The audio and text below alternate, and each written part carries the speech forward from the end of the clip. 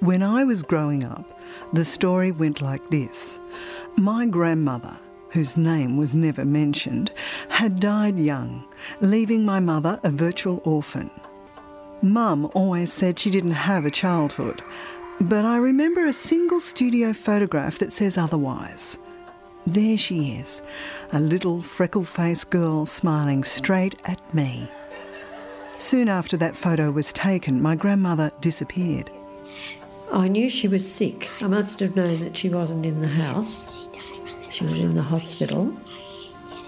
She either died on my birthday or was buried on my birthday, 25th of November. My mother's 9th birthday, 1942. Mum's father, Tom, was a quiet Irishman, working class with communist leanings. My father wasn't living with us all the time because of the war, and he was working around Australia in the forces. But he came back when my mother died. I can remember telling him that nobody had said anything about my birthday. And I remember him giving me some money, and I bought one of those pictorial books of, what was it called, The Something of the Boomerang. It was the first book Mum had ever owned, The Search for the Golden Boomerang. She remembers the title but can't remember the shape of her mother's face. After the funeral, her family was split up. My brother John was fostered out to friends of the family, and also my step-siblings, 2 sisters and a brother. Their father came and took these 3 children, and I didn't see them for years. It wasn't until the birth of my first child that my mother told me my grandmother's name, Edna Lavilla Haynes, née Abraham. How did she die again, Mum? Food poisoning. She died from food poisoning, you know. I think I remember you telling me that. Yes. And then, of course, I got enough courage to say to people, she died of a backyard abortion. Grab your coat and get your hat. Leave your worries on the doorstep. Just direct your feet to the sunny side of the street. Hello. Hello, how can I help you? I'd like to find out where my grandmother was buried. Yes, if you've got the name. Edna Lavilla Haynes. Methodist 1, Yeah. grave 543. All right. These are gravel roads down the old areas, and it's on the right-hand side there. Now, did you want some names either side to help you find it in case there's not a headstone? Yeah, because I have a feeling it might not be much there. That should help you. Okay. Good luck. Thank you.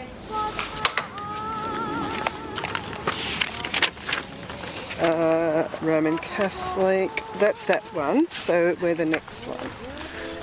The Search for Edna Lavilla is produced by Sharon Davis and myself, Eurydice Aroni. Oh, well, where's the numbers? They're often etched in the bottom of the gravestone.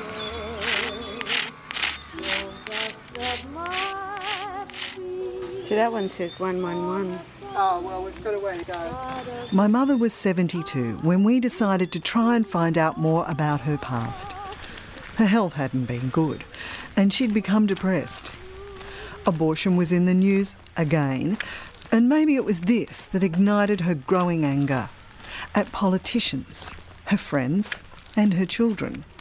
Perhaps finding her missing family would help soothe the raw memory she had of her childhood, that of being an unloved and unlovable little girl. But where to start?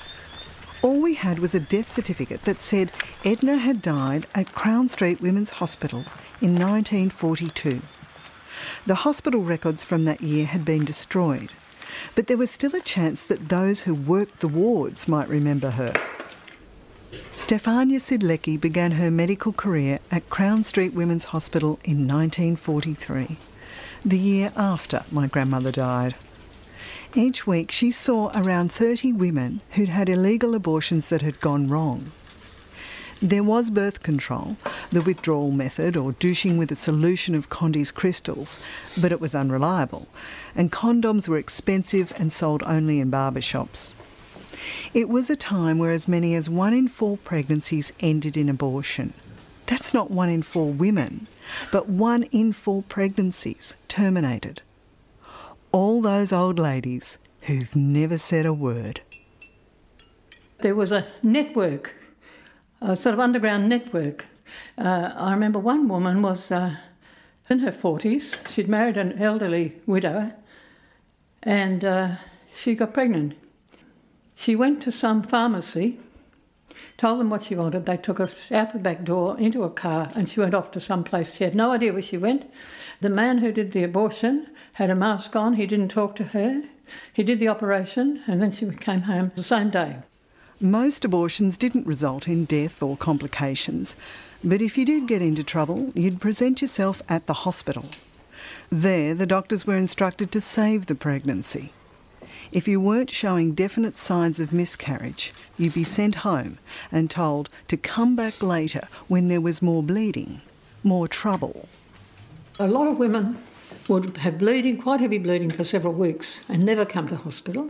Some of them even died at home if they bled very quickly, very suddenly. But the ones who did come to hospital, we would ask them, had they done anything, and almost invariably they'd say no. Now, there were abortionists around, private abortionists, who charged quite large fees, and they put women into a private hospital and would probably do a fairly good operation. But they were very expensive. And so what a lot of others did, they would put a catheter up into the uterus, or they would inject something like Condy's crystals or something like that up into the uterus, and that would disturb the pregnancy. Then they'd be sent home, they'd have the abortion at home, and they'd be told, if anything goes wrong, don't contact me, go straight to hospital. Death from abortion represented over a quarter of maternal deaths in 1931. And the figures stayed much the same until the introduction of antibiotics in the mid-40s. Edna's death certificate said she died of septicemia, but that alone didn't kill my grandmother.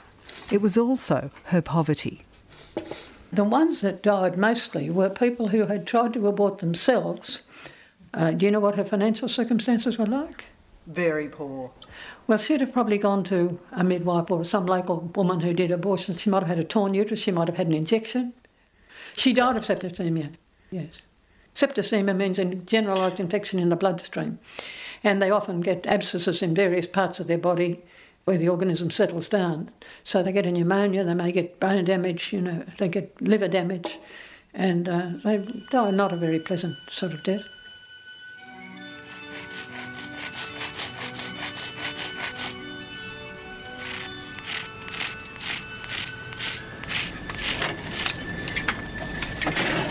The Sydney newspapers of 1942 are not short of killings. Street fights bolstered by visiting troops, shark attacks in Sydney Harbour, and then the unidentified women, victims of illegal operations. Half undressed in deserted lots, back lanes and disused factories.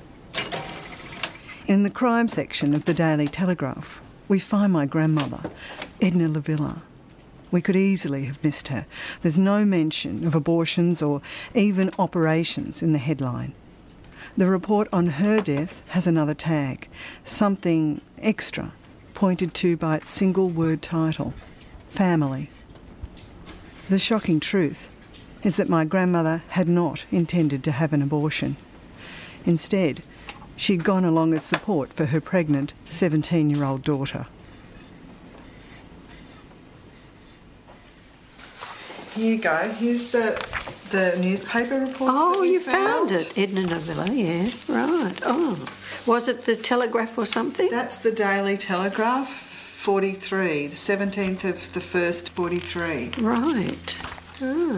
Astonishing evidence was given by Marie Kezia Haynes, 17, at the Coroner's Court this week during the inquest of her mother, Edna Lavilla Haynes. Marie, I didn't know that was a second name, Kezia Haynes. According to the girl, in November last year, she was pregnant. She said that a man named Douglas Alfred Medhurst of Doncaster Avenue, Kensington, was responsible. Oh. She had been keeping company with him. She had been keeping company with him. And he had made arrangements to take her to the house of Monica Mary Swanton in Doncaster Avenue. He had agreed to pay for the operation. Good God. When they went to Swanton's house, she and Medhurst were accompanied by no other person than the girl's mother, herself pregnant. Oh. Didn't know any of this, of course. Mrs. Swanton, the girl said, suggested that her mother should be operated on also. The cost was to be £45 paid by Medhurst for both operations. The mother died, and both she and her daughter suffered from septicemia after the operations. Yeah, I knew that. City Coroner Oram committed Medhurst and Swanton for trial on a charge of manslaughter.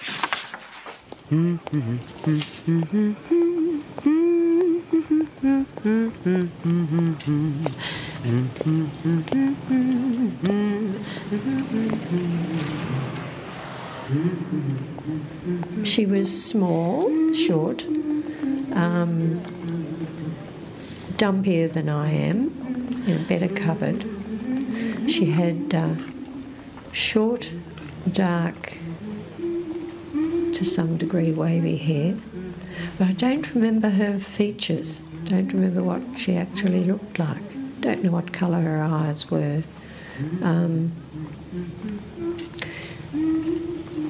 That's about it. I don't think I ever mourned her. And I don't know how much anger that was, because some of my earliest memories are sitting on the wine bar step of pubs, in Redfern, and I can hear phrases of, "You go home and I'll come soon," at the wine bar. I can remember that, mantra. And I'd still be sitting there on the step, poor little waif that I was. I must have had some guts, even then. Just to sit there and say, "Come home, Mum." If you can't say anything nice, don't say anything at all. But then I can remember also there was one photograph I had of myself as a little girl, and it was a studio photograph, and I'm sitting on a little table with a little dress on and shoes and socks. Someone that day really set out to do a nice thing of having a photograph of me. It's the only one I've got of me as a child. But I've got no photograph at all of my mother. Now, you make sure you share this around, because that's what people do. Share things. The three of us used to sleep in a double bed, and I always had to sleep in the middle. And I used to hate sleeping in the middle of the bed with these two older girls.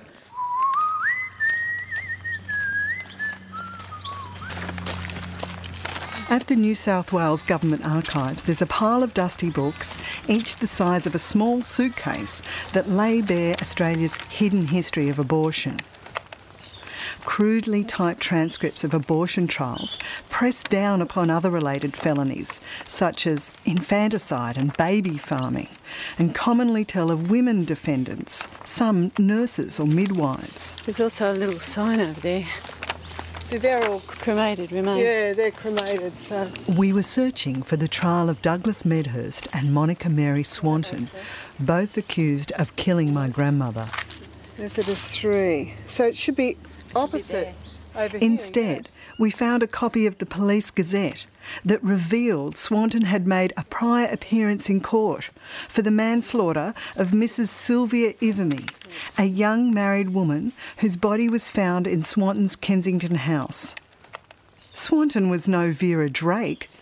Part-time bookie, other-time known abortionist, she knew the consequences of her own ineptitude. Acquitted of Ivamy's death through lack of evidence, 2 years later she was back on trial. Methodist 1, 546. Maybe the numbers go like that. They go back and front. The Gazette also listed the names of the police who worked on Edna's case. Not easy. Maybe one of them visited Edna in the hospital. She might have talked. We'd have her words. Someone must have testified for there to have been a trial.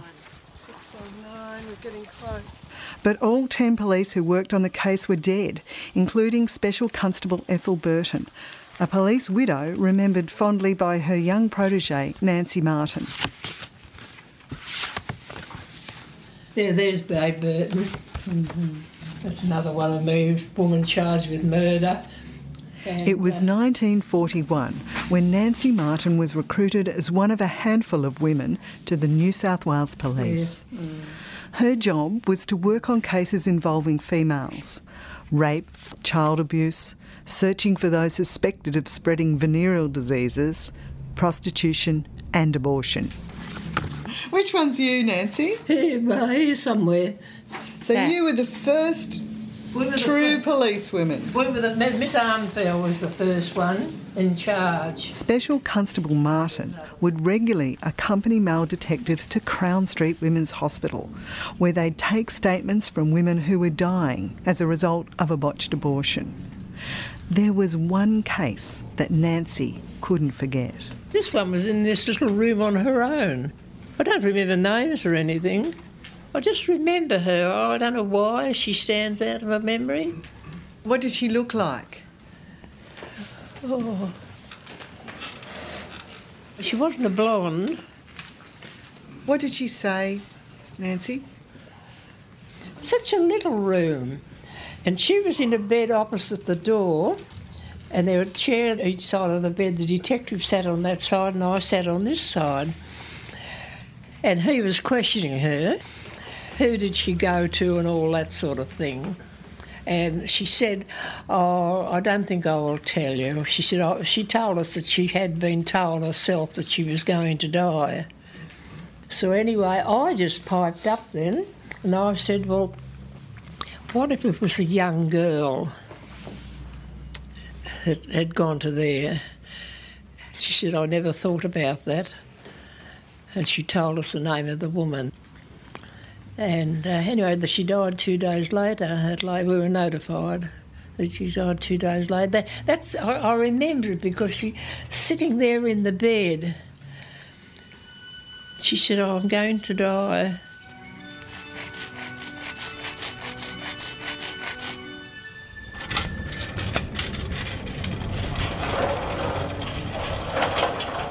We'd had no luck with Nancy, and the transcript of the trial was missing.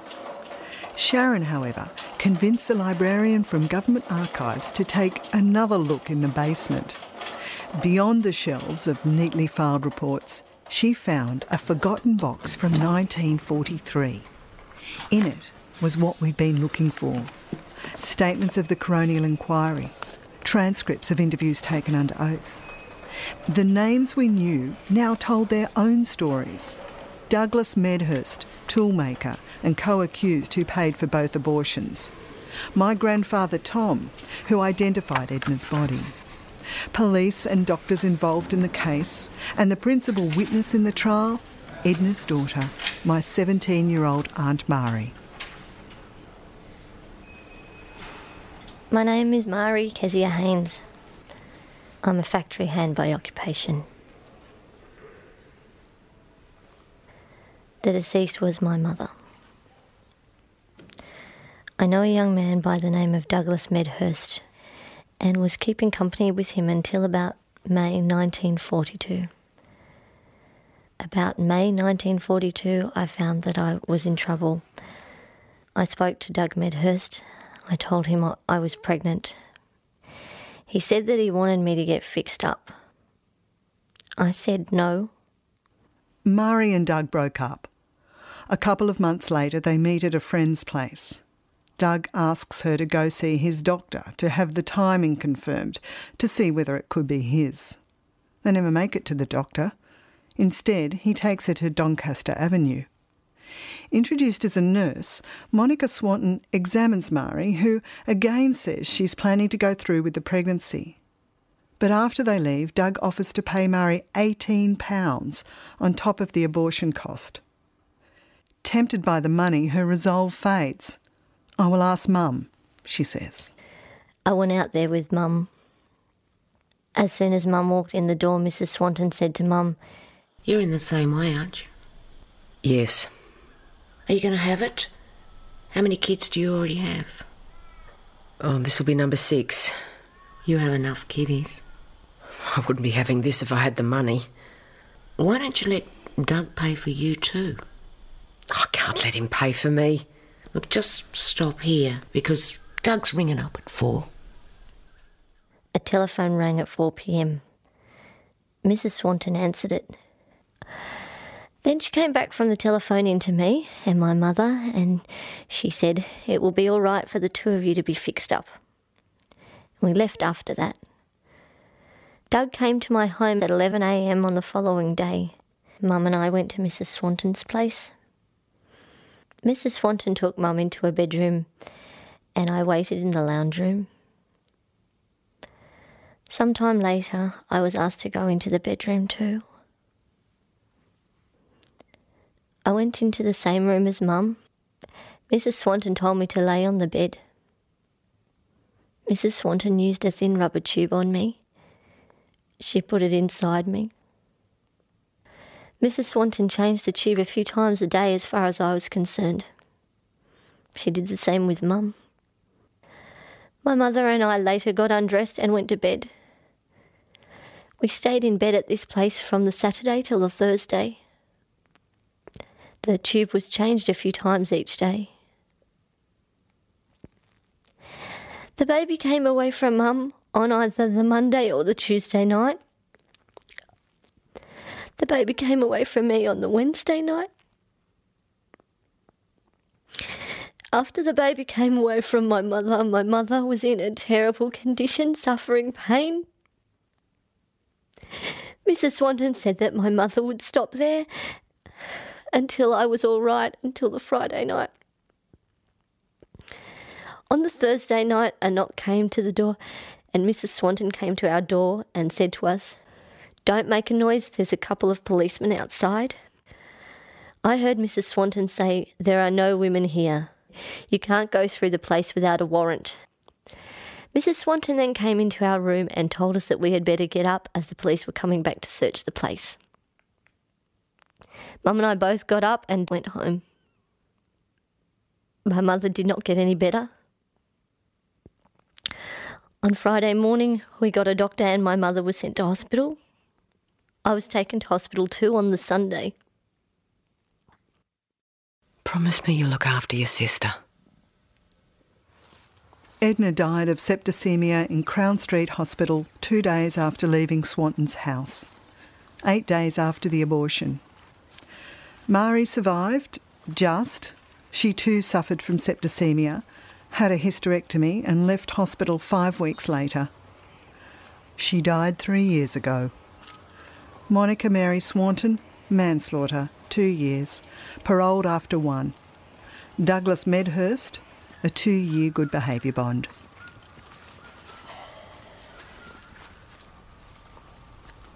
Well, I feel tremendously sad about the particular circumstances of that abortion. The word itself, explains it all. It was a bloody abortion of a person's life, And, as a feminist, it makes me very, very angry and regretful that, women are still carrying bloody shame and guilt around the consequences of deciding to have an abortion. That's 335, that one. We'd never expected a happy story, but now we dug up my grandmother and left her out in the cold. The gruesome details of Edna's death did not tell us anything about her life, who she'd been. There was no dying deposition, no last words. We resolved to keep looking for Edna, but this time we had to find her alive, for Mum's sake. Does that mean that it goes up? So we divide us, so that'll probably come. In the meantime, we put a notice in the paper searching for those with similar tales, anyone with a personal experience of abortion during the 1940s. Silence for 3 weeks, and then, as if it took exactly that time to get up the courage, the phone rang steadily. Warwick Shering was one of the callers. saying he wanted to know more about abortion during the 1940s. But in talking to us, he confessed that what he really wanted to know about was his mother. Lillian Shering died suddenly in 1942 in a small country town in New South Wales. She came from a respected business family, and the story went that she had died lifting a lawnmower over the back fence. But Warwick had a different memory of that day. I was 5 years old at the time. I don't know whether I woke up because of the light from the bathroom or whether it was through my mother crying, but anyhow I woke up, found the bathroom light on, and my mother lying, half sitting against the bathroom wall. My mother wouldn't speak to me. I thought I'd done something wrong. Anyhow, I sat down in the hallway, which looked out onto the bathroom, and just waited there. In the morning, the boy's uncle came to visit. Finding it all quiet, he looked through the window. Warwick says his mummy has been in the bathroom all night and he can't open the door. His uncle climbed in through a window and found Warwick and his 1-year-old brother lying beside his mother's dead body. Because his father is away fighting the war, Warwick and his brother are separated, shuffled around relatives till their father's return. The trauma of his mother's death holds him tight, and it seems as if he's the only one who remembers her. My father remarried after the war, and my mother, as far as my life concerned, didn't exist. Her death and her life weren't discussed. In fact, she didn't even have a proper gravestone at the time. On Lillian Shering's death certificate, there's no mention of her pregnancy, or that her attempted abortion almost certainly killed her. It was only when Warwick began to do family research in the 1980s that he found out the facts. And these came not from family, who certainly had known, but from the coroner's report. The electric light was on, and on the floor were 2 basins, one with a clear fluid-like water, the other empty. A Higginson syringe was on the floor. The post-mortem also says she was 3 months pregnant and that she died of an air embolism, which could have been caused by the use of the syringe. I don't condemn her at all because that was a choice she had to make at the time. I'm just disappointed in society forcing that on her and eventually causing her death. Warwick's story echoed my mother's. And like him, I wasn't going to let a botched abortion and a family's silence erase Edna from my mother's memory, my children's history. With the court papers, we had names of those who might give us leads. The doctor who cared for her in the hospital, dead. The abortionist, dead. Mari's boyfriend who paid for the abortions, dead. Just one little thing. Back to Mum to pick her memory for those who might lead us back to Edna. But when she'd been fostered, she'd lost contact with her family. There were no addresses or even surnames for sisters who she'd last seen 40 years ago. We needed to return to the archives, but this time births, deaths and marriages, electoral rolls. You want to hear the good news? Yeah. Your other sister's alive. Really? And fantastic. She's very anxious to talk to you. Oh. It sounds like she remembers quite a lot. It doesn't sound like she would have been, 15? She also remembers that when she was younger, before you were born, they were put into Burnside. Yeah.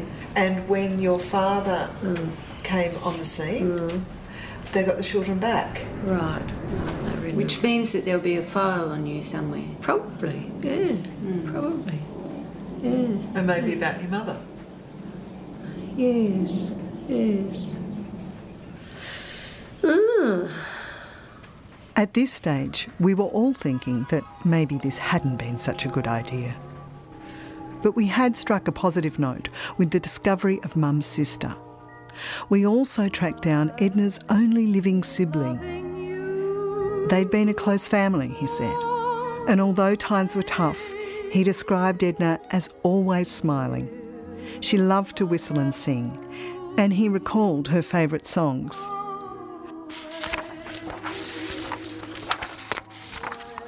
With help from my aunt, we obtained the files from Burnside Children's Home. They contained welfare reports, records of visits to the children, and letters from Edna. Mrs. E. Haynes, care of Mr. C. Abrahams, July 1930. Well, she's writing to Dr. McIntyre, and Dr. McIntyre was who? I think he might have been part of Burnside Homes. You'll see by enclosed forms Dear Sir, that I am making application. You will see by the enclosed forms that I am making application to place my 2 children in the care of Burnside Homes. My reasons for making same are: my husband deserted me in July 1929, leaving me penniless with 2 young children and about to become a mother. I have had no support from him for myself or children since July 1929. I have no one that could take my children and have to depend on relations to do for me, and they cannot afford it as they have their own homes and families to keep. I am feeling the effects of bad times, with short working times. I'm trusting you will take my case. Trusting you will take my case into consideration. I am yours truly, Mrs. E. Haynes. Right. The bad times are, of course, the stirrings of Australia's depression. By the end of that year, 1 in 4 families would have an unemployed breadwinner. The dole was in the form of ration cards, and you had to be a man to get it. Edna, like all women, was expected to rely on her family, and so she moved to Sydney, a city described as swarming with beggars in 1931. In 1932, she again applied to Burnside Children's Home, this time asking them to admit her 2.5-year-old son. I am in bad health. I am suffering from a nervous breakdown and have been in the hospital for a fortnight. The doctor advised me to keep as quiet as possible, and I said I would be better without the responsibility of my boy. I am living with my mother, and she does not have good health and has 3 young children of her own to look after.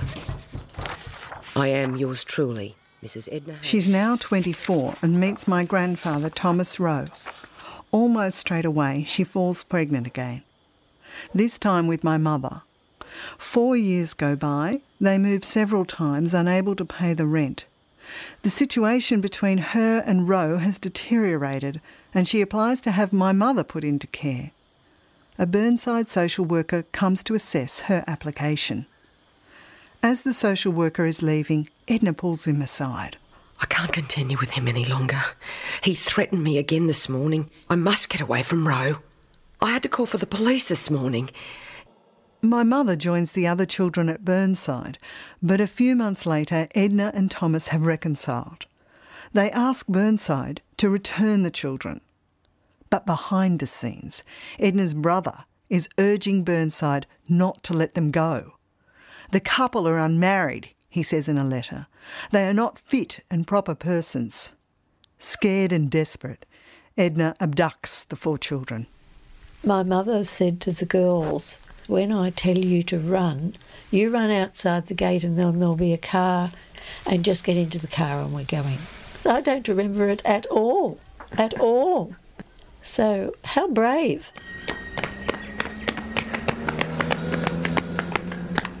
Thinking back and reading the letters, she did what was available there for her to keep these kids. Perhaps there were times when, the drink took over for a little while, when things were desperate, but I think there was quite a lot of strength in those letters that she wrote and the way she could work the system when she had to. These are the admission notes of your mum. Depressive state. Mum and Sharon are reading the last files we found on Edna. 1938. They're from Broughton Hall Psychiatric Hospital. Hair, blue eyes. Nutrition good. Sadly, this is the most detailed description that we'll find of my grandmother and her life. Age 32. Children, alive, 4. Dead, 1 girl at 14 months from bronchopneumonia. Habits, alcohol, nil. Tobacco, occasional cigarette. General appearance, pale young woman. Patient became pregnant about 3.5 months ago. Pregnancy after pregnancy. She did not want another baby, but was quite... She did not want another baby, but was quite content to go on with pregnancy. This is Edna's 7th pregnancy, but we already know it's not her last. Husband was afraid to leave her alone in the house while in this depressed state. Patient feels worried because she has failed her family. They are not having proper care. Has cried most of the time. Times didn't get better, did they? What else to do? Edna's poverty and illness left a paper trail, one that sets her in history. The irony is that that same poverty also led to her abortion and stained her memory forever. There are members of my family who we found through the making of this program who would rather we hadn't told this tale. They actually said that our mother should be left alone with her privacy. Well, it's not private because it was all public in the court case and everything else. So they haven't been able to deny it in any way, but they denied it to themselves. It was just too much because they felt shame about it, and also the way that they say they wanted her memory not to be sullied. And that's fair enough. That's what they believe. This story is not just about one woman. It's the story of many women, then and now. In 1949, Mary Henderson came to Sydney looking for work. As a young child, she'd already seen her mother nearly bleed to death from an abortion. Mary's accommodation was a rented couch in someone's living room. When she became pregnant to her new boyfriend, she approached her doctor for an abortion. So she said, if I do it, it's without anaesthetic. I had not to scream or do anything, so she packed my mouth with gauze or whatever it was, a packing material, and then promptly just scraped. This is, something that's very dangerous, basically, because you're removing what's in the uterus, but you're also scouring the walls so that it's very open to infection. And then she gave me sulphur tablets to take, and I left and went back to my couch in the living room. And of course I woke up bleeding profusely. I was in absolute excruciating pain. And Bernie was with me, and he managed to get the doctor to come to me. I was reasonably all right by the morning, but I bled for about 12 weeks. Did you tell anyone at all? No, never told anybody. You wouldn't have told anybody. Even today, my sons, believe me, they are very modern people. They would not like it said or talked about that their mother had an abortion.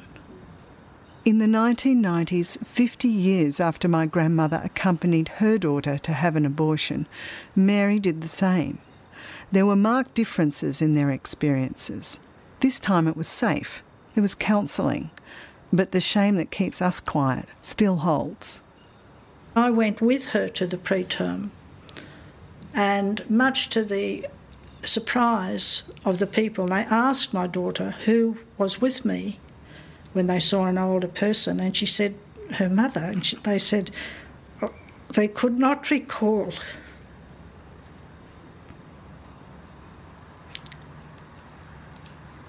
another mother ever coming. So it still is totally the responsibility of the individual woman or girl, and this is why I would speak out. But why is it only women that keep the story and tell the legend? Why is it men still don't want to hear? Hawks. 668. No. Oh, look, here it is. 576. That's Edna. There's absolutely nothing there. No headstone, no outline of a grave. Oh well. It doesn't tell me very much except what I already know. That nobody had any money, and the fact that she died the way she did of a backyard abortion, nobody ever spoke of her again. It was too sad and too shameful, I think. I mean, you almost feel like reaching down to her in some way. I suppose we could put something on the grave. I haven't bought any flowers.